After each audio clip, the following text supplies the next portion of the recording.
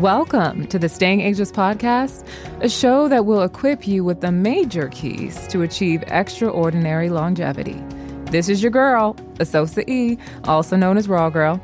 I'm a certified nutrition specialist and behavioral coach. And today on the show, we will be talking about detoxifying the body and reversing disease on a raw food diet. To get this longevity party started, I'm going to give you guys a really brief rundown of what a raw food diet is. And later, we'll be talking with our expert for today, the incredible Dr. Baxter Montgomery of Montgomery Heart and Wellness. I'm so grateful to have each and every one of you tuning into the show. If today's show inspires you, I'm inviting you to go ahead and hit that subscribe button and leave us a review on Apple Podcasts.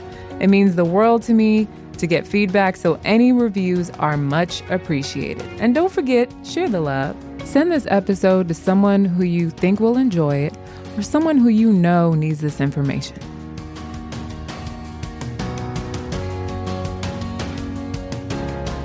So I am super excited about today's show. Those of you who have followed me since my blogger days, shout out to the original followers of rawgirltoxicworld.com, know that at one point I was a complete 100% raw foodist, hence the title Raw Girl in a Toxic World. And I maintained that for around 2 to 3 years. I now eat mostly raw, but I do incorporate cooked food.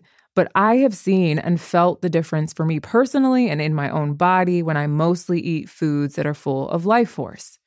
So what the heck is a raw food diet? Well, a raw vegan diet is a lifestyle that excludes meat products and consists of only eating fruits, vegetables, nuts, and seeds that are not cooked above 118 degrees Fahrenheit. Some raw foodists are semi-vegetarians because they choose to include dairy into their diets. Preparation of raw food includes blending, soaking, fermenting, marinating, sprouting, mixing, dicing, and juicing fresh fruits and vegetables to create meals. Raw foods that are sprouted or fermented are considered living foods that contain active enzymes, vitamins, minerals, antioxidants, and phytonutrients that nourish the body. When foods are blended, it makes them easier for the body to process and digest. And there's a wide range of blended meals that you actually can incorporate on a raw food diet, including soups, smoothies, sauces, dips, dressings, and puddings. For the raw foodist that is always on the go, blended foods are your BFF. They're essential because they take little or no time to prepare. Because raw greens and vegetables often have coarse leaves and can be difficult for the body to break down, marinating is key in making them more digestible. Often, this is simply achieved using oil, unrefined salt like Himalayan sea salt, and some form of citrus or acidic medium like lemon, lime, or even apple cider vinegar. Then you use your hands to apply heat, and the vegetables are broken down and all ingredients are massaged into the greens, making them flavorful and easy to consume. Anyone who has ever had a salad that I prepare, my salads have turned the non-salad eating person out, has experienced the magic of marination. Dehydration is the raw food substitution for baking. It allows us to experience some of the same textures we may miss from cooked meals, but with all of the enzymes and nutrition intact.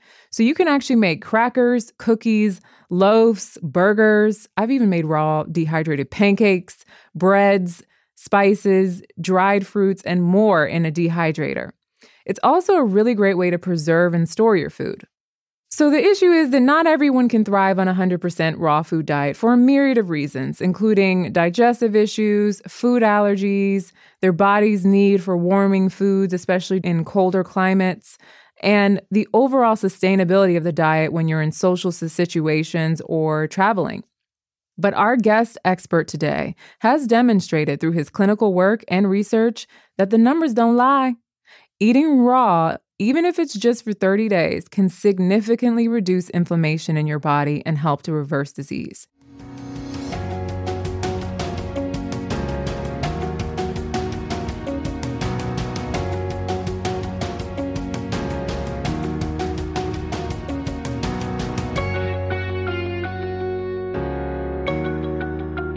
Today's guest is Dr. Baxter Montgomery. He is a board-certified cardiologist with years of experience in the latest medical practice and nutritional health. He is a clinical assistant professor of medicine in the Division of Cardiology at the University of Texas in Houston, a fellow of the American College of Cardiology, and the founder and president of the Houston Cardiac Association. Having seen many patients suffer the consequences of chronic heart disease, Dr. Montgomery founded the Montgomery Heart and Wellness Center in 2006 with the mission to reverse and prevent life-threatening illnesses. Located in Houston, Texas, the Montgomery Heart and Wellness Center is a state-of-the-art wellness facility complete with all of the technology and resources to provide comprehensive medical and wellness care. Combining his medical practice with a food-driven lifestyle intervention, which includes a grocery store and a restaurant that offers raw foods, Dr. Montgomery introduces patients to a novel food classification system that helps reverse chronic conditions such as heart disease, hypertension, obesity, and diabetes without medications or surgeries. He has refined this process over the past 10 years with profound positive results in severely ill patients. Dr. Montgomery earned his undergraduate degree from Rice University in Houston and his medical degree from the University of Texas Medical Branch in Galveston, Texas. He's also the author of The Food Prescription for Better Health, a comprehensive guide for reversing chronic illnesses. Well, thank you so much for joining us. I'm really excited to talk to you. I feel like what you're doing is it's phenomenal. And I think more people need to know about it. And Thank you very much. yeah. And I'm also really curious about your personal journey. Like, how did you end up becoming a doctor that integrates nutrition into your clinical practice? Like, how did you get to where you are now? What was the driving force? Yeah, question. It's, often I'm asked that question, and as I think about it more, I think my answer becomes both more refined and convoluted at the same time. Mm. During my training, I decided to become a doctor, I think in ninth grade. And Wow. it was a process that evolved from, at ninth, and I was in ninth grade, so I want to be a doctor. And the strange thing is, another kid in my class says, I want to be a doctor if they make $90,000 a year. And I said, well, I want to make $90,000 a year, so I'll be a doctor too. So it started something as crazy as that. And it evolved over time. So, once I decided at that point, there was never any second thought. It was just, okay, it's going to happen. So, in undergraduate, I majored in biochemistry at Rice, and then, decided on medical school. I went to University of Texas Medical Branch in Houston. I'm in here in Galveston, rather, in the state of Texas. So in medical school, I think I didn't decide on my specialty until it was really the summer of the second year. And I'm taking you through this process because the part of the process of becoming a plant-based doctor sort of, kind of created a momentum, if you will, from early on. Mm. And so the summer between first and second year, I did research, and I worked in the lab with a biochemist, and having been a biochemistry major, it was attractive in that sense. And the work he did dealt with the myocardial preservation mechanism, biochemical mechanism, myocardial preservation. And so did some interesting work there. And we collaborated with the basic lab of a cardiothoracic surgeon on faculty there. So I became exposed to cardiothoracic surgery and cardiology from a basic science research perspective. And it interested me enough to say, hey, I want to go into cardiology. Mm. So when I made that decision, it was, again, make that decision, and there was no second thought, second guessing. So when it came to the time of applying for residency positions, I applied for internal medicine, knowing that was just a step toward cardiology. Mm. So that was a process, and I applied for internal medicine. And I think it was during my second year, so my first year as a resident after internship, I remember presenting a case of arrhythmogenic right ventricular dysplasia to Child, I don't even know what that is. Dr. Mark Estes, huh? I said, child, I don't even know what that is. Well, basically, it's an abnormality. It's a cardiac degenerative process that typically presents as fatty degeneration of the right ventricle. Okay. and it's a progressive form of heart failure. It may be an immune-mediated process, but the electrophysiology group deals with it because oftentimes these patients will have fatty infiltrate of the right ventricle in either in the early phases of heart failure or even before they have heart failure. Mm. It can be an arrhythmogenic substrate. So, for instance, oftentimes there's like a fatty infiltrate in the right ventricle, and before you have left ventricular heart LV dysfunction or even right ventricular LV dysfunction, you just have this focus that predisposes you to sudden death.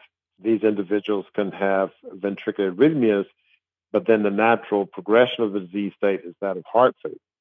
So back in those days, defibrillator implants were implanted primarily if you had sudden death, twice really, a risk for sudden death. But anyway, we had an individual that was at the VA hospital when I was doing my rotations there, and he was a 62-year-old man, which is a little bit unusual for that presentation age-wise. And he was on the treadmill. He went into ventricular tachycardia, and so they picked that up, and the echo showed a bleb on the right ventricle. His ejection factor is normal. And so it was a very interesting case. And so as a resident, I pull all the data together. And Dr. Estes was a well-known electrophysiologist who was friends with our chief of medicine chief of the hospital at the VA.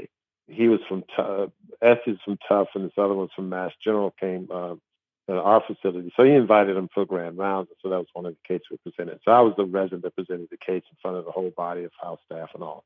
Mm-hmm. So I was fascinated with that, disease state. And that was the time I wanted to go. Not only did I decide to go into cardiology, which I had decided in medical school, but then I decided to go into cardiac electrophysiology. So before I was even in my fellowship training, I decided on my subspecialty. And I say all of this to just kind of give you an idea that this process of making these decisions just came based on, clinical experience and life experiences.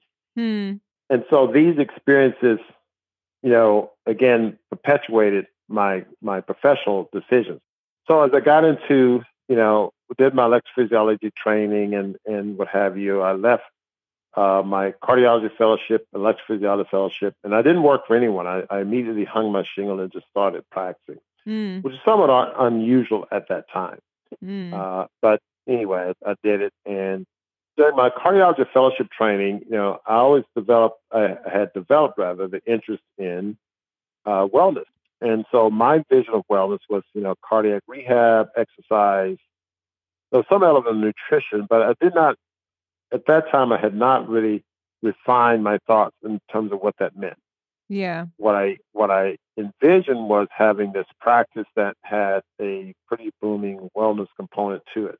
And I envisioned having patients, in the practice, come in on a regular basis, walking on treadmills, maybe getting IV infusions, doing nutritional things and so on. But the thoughts were not quite crystallized at that point. But anyway, fast forward through my training in private practice. I had a very busy private practice. We're seeing, patients in the Houston area. Unlike many other markets, it lends itself toward physicians being in solo or small groups. And I was solo at the time. And I collaborated with other physicians who were solo. And I did general cardiology and cardiac electrophysiology. So I was taking an emergency room call at hospitals, seeing patients in the middle of the night, having massive heart attacks, non-emergency calves, sending for surgery, sending for angioplasty, implanting defibrillators, doing electrophysiology ablations, flutter, AV and RT, WPW ablations, implanting. I mean, it was a pretty exciting early part of my career. Very busy. I did nuclear stress and the like, and had a very successful practice. However, there was always looming in my back mind that, hey, we're going to do something with wellness.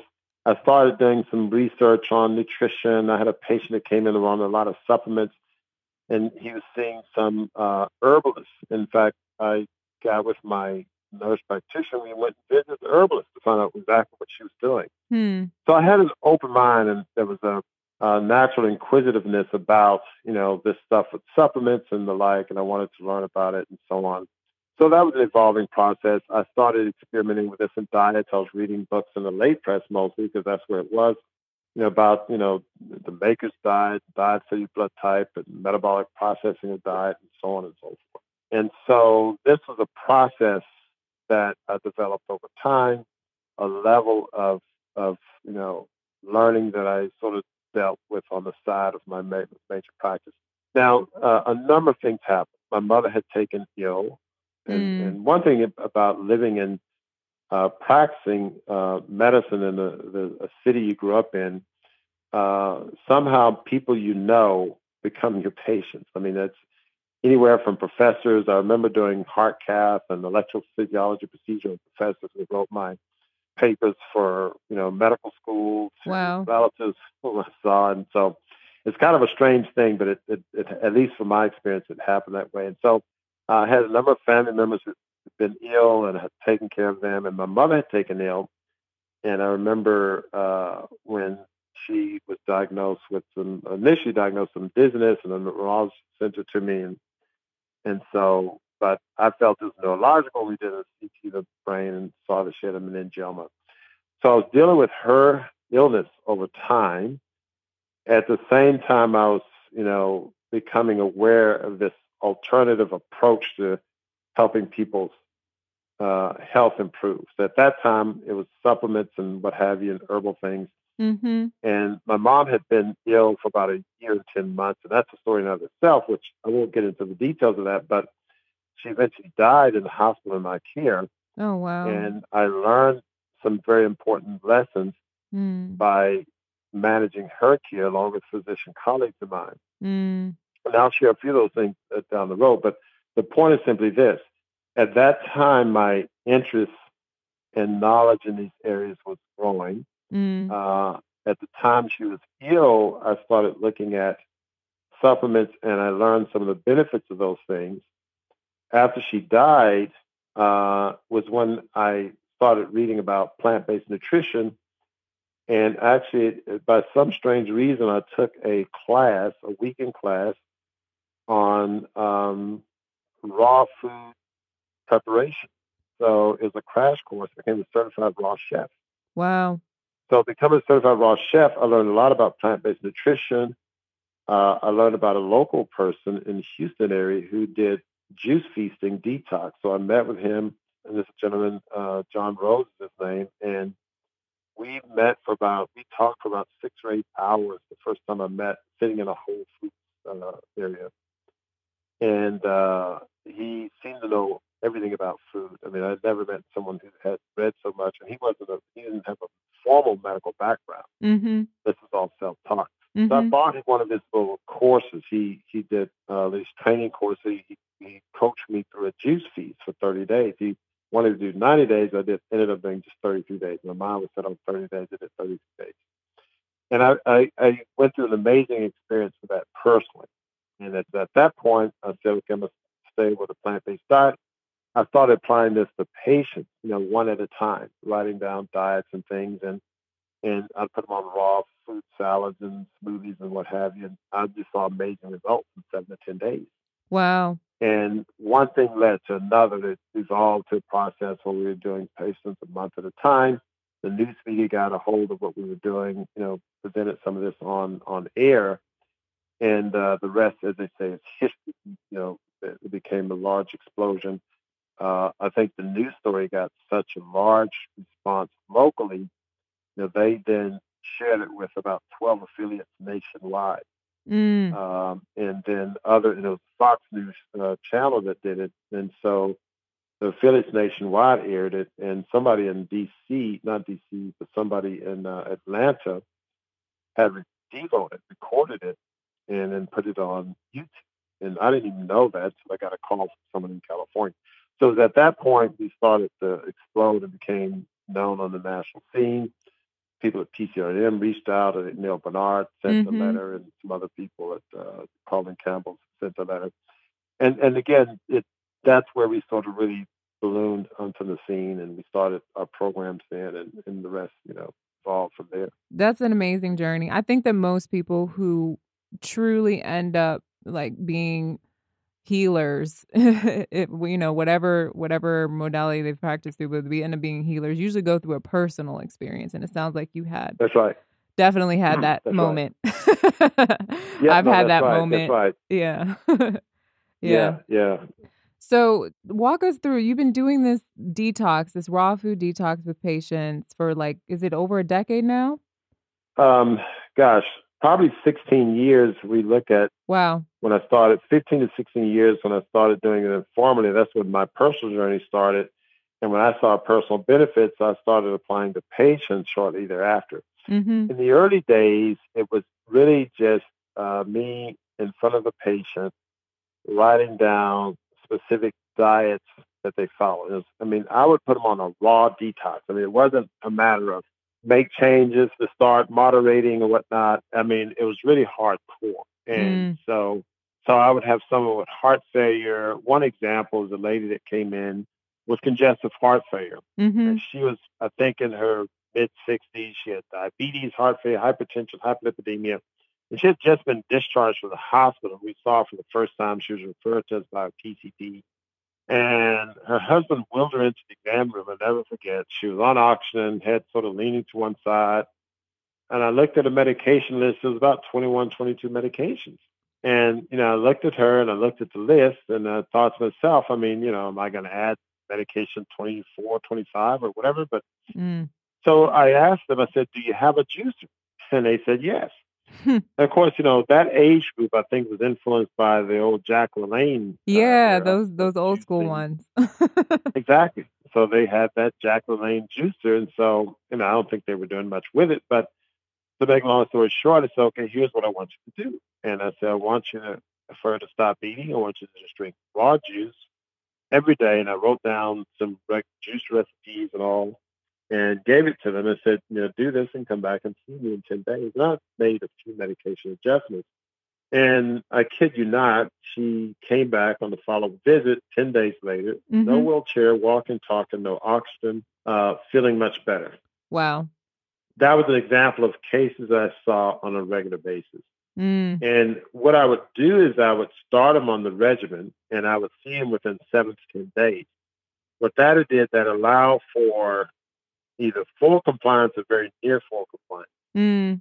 because they knew that in 7, and I didn't tell them what was going to happen after 7. I Right. just said, come back in 7 to 10 days. How Right. you doing? And usually they would get just beyond the detox reaction and started feeling better around that time. And then we would say, let's go another 7 days, another 10 days, and so on. And then we would, work our way into a process. So it didn't have a very formal process at the time, but I was developing an experience, personal, along my personal experience, along with patient experience. And the protocols we use now, including the food classification system, really was developed out of that evolving experience dealing with one Mm. patient at a time Mm. and observing the clinical response to that diet. Because my situation was unlike most. I had patients who were very, very sick. Mm. There was even one patient that was in the ICU at a long-term acute care hospital, which it was a small one, which I happened to be medical director of.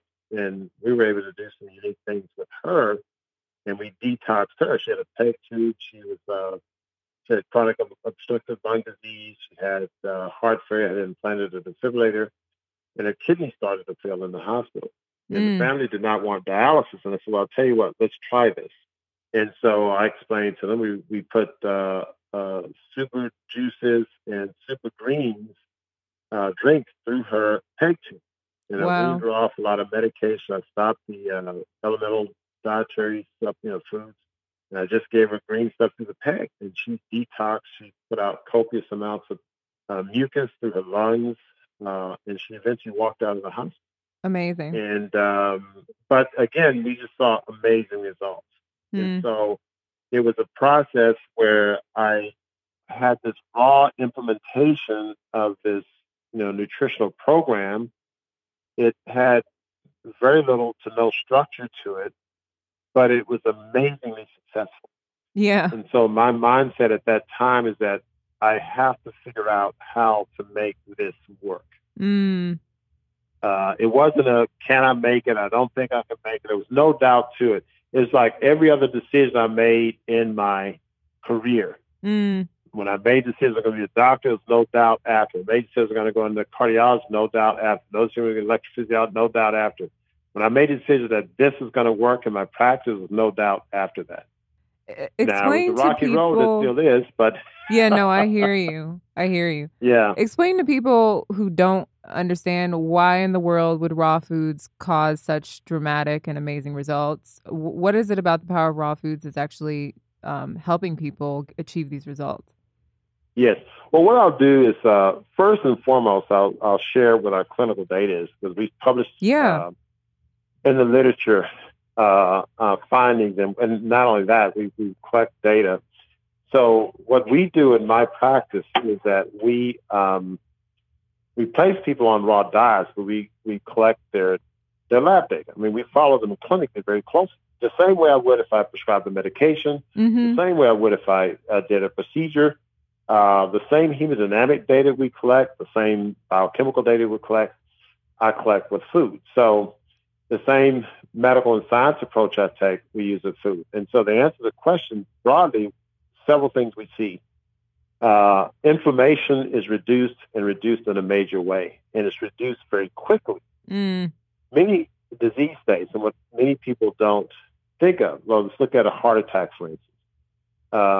One of the earlier descriptions of a heart attack from a pathology standpoint was that a heart attack is an acute inflammatory reaction. It's like similar to people are used to having a gout flare.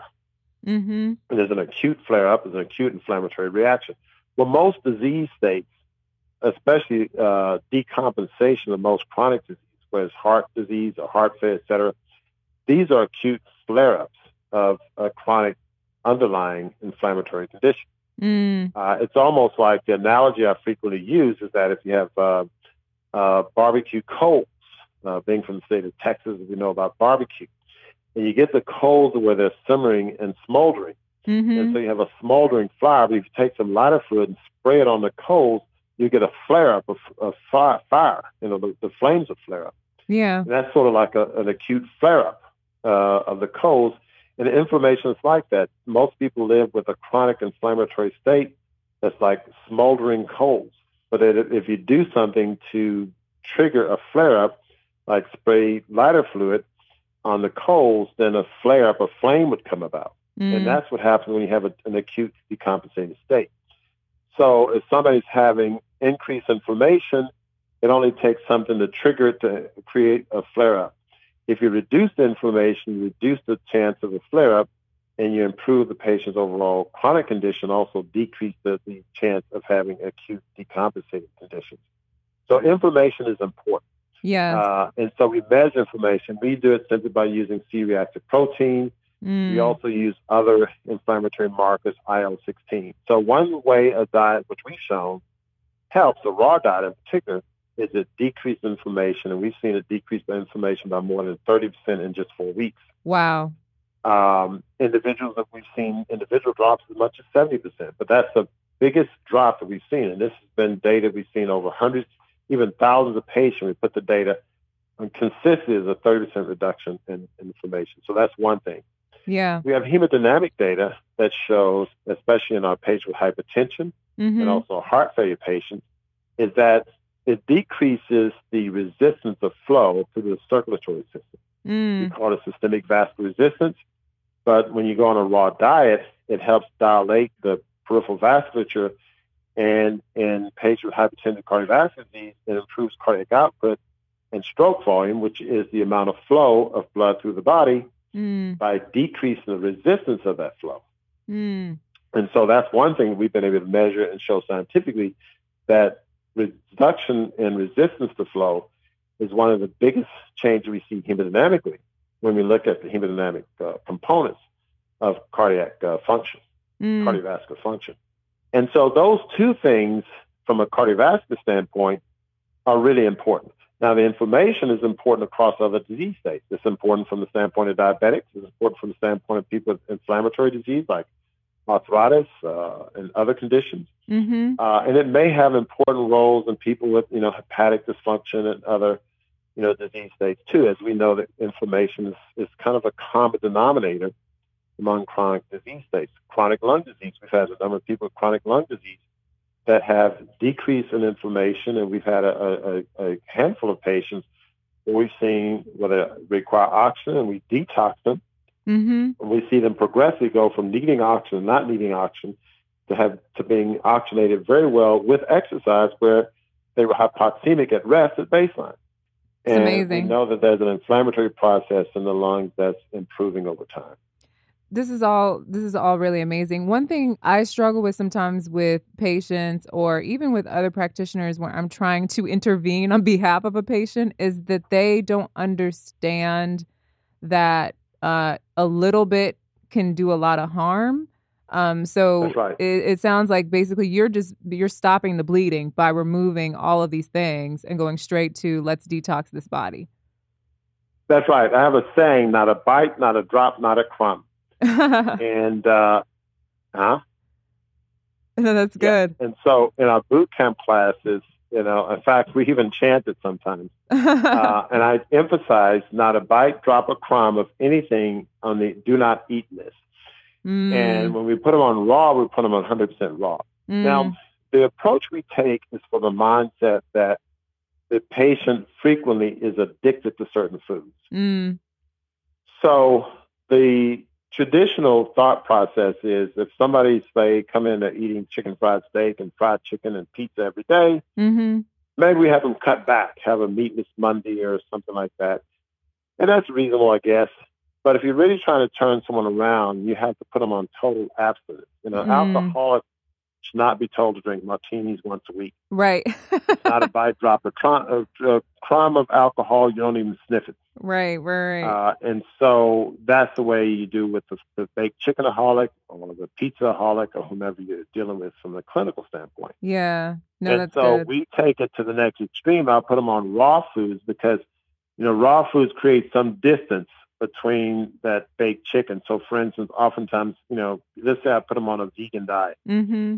And we all know that there's some unhealthy vegan foods. So maybe I say, okay, put it on a whole food, plant-based vegan diet and, Mm-hmm. no oil and so on and so forth. And that's reasonable. However, you can cook the beans and greens, but that's not too far distant from the cooked foods that has animal protein. So in order to change the biochemically change their taste buds, Mm. we found it helpful to put them on 100% raw. No, it makes sense. Now, everybody's different, but we find that for most of our patients, within about 30 to 60 days, if they stay consistent on the raw diet, they develop some amount of, distaste for the other foods they used to like. It's not 100%, Mm-hmm. but they develop a greater tolerance for eating healthy plant foods. That's number one. Mm-hmm. And they develop a progressive intolerance for the bad foods. And you Amazing. have to detox them periodically over time to continue to improve that tolerance of healthy food and intolerance of unhealthy food. This is amazing. The work that you're doing is just so awesome, and what you're doing, the fact that you have a grocery store, a restaurant, a clinic, they're all tied together. I really feel like it's something that should be replicated Yes, everywhere, honestly. yes. But if you could articulate what you'd like to see for the future of preventative care or how you could expand on what you've already created, what would you say? What our vision is the following: we have a food prescription approach, which gives some level of accuracy in terms of what we're telling people to eat and how to prepare the food.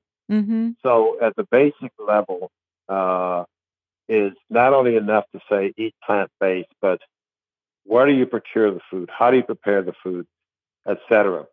And so we think of our approach to nutrition not so much as a given diet, A, B, or C, which, again, is some aspect of it, but is really the manipulation of nutrition to bring about a certain health outcome. Mm.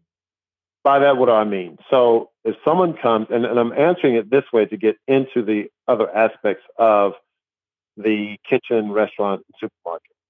So, for instance, someone comes that has severe systemic inflammatory disease.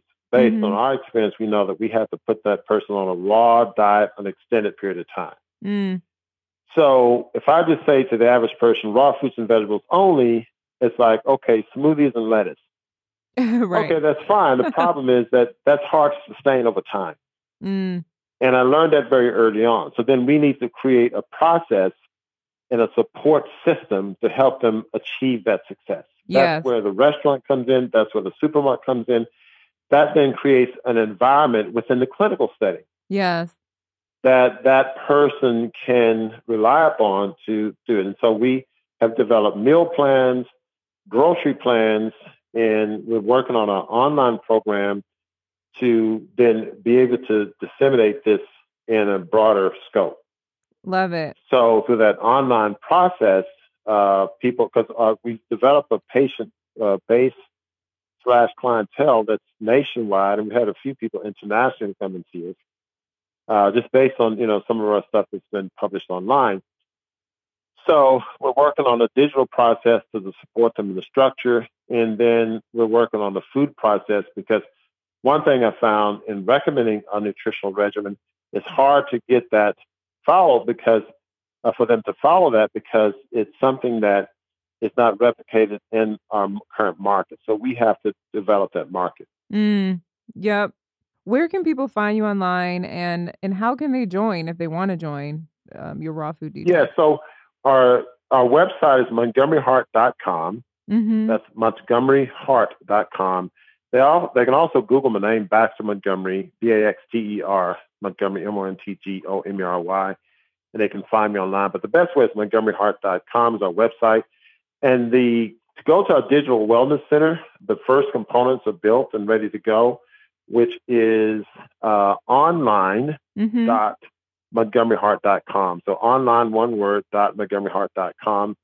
That's the best way to find us. And the online program, the digital boot camp, that's really the core of everything I've talked about. If they go onto that boot camp, we call it a boot camp, and we did it on purpose because the traditional use of the boot camp word is that it's an intense period of exercise, typically with military people to jumpstart their physical fitness status. But we're using it from a nutritional standpoint, and we use it as an intense, finite period of time where you accelerate your nutritional excellence to bring about an acceleration in biochemical and physiological improvement of your health.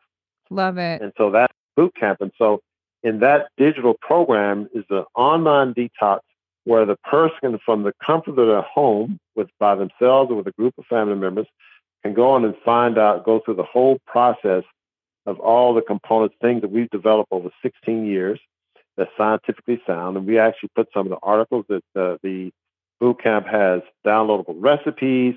It has scientific publications. So it shows a lot of the things I've talked about here. And it walks you through that whole process. So with that video, they can walk through and detox.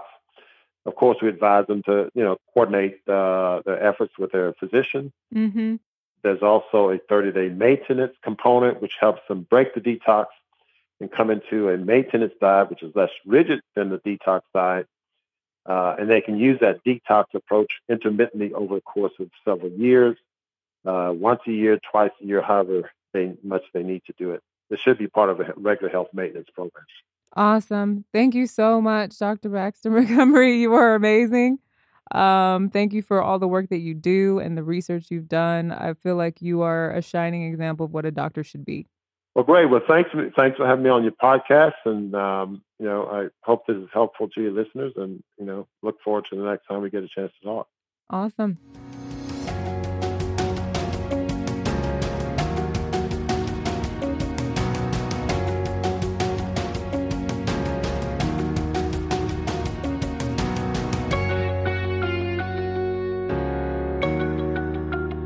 Okay, y'all. Normally we would take questions from Instagram or email, but today we are out of time.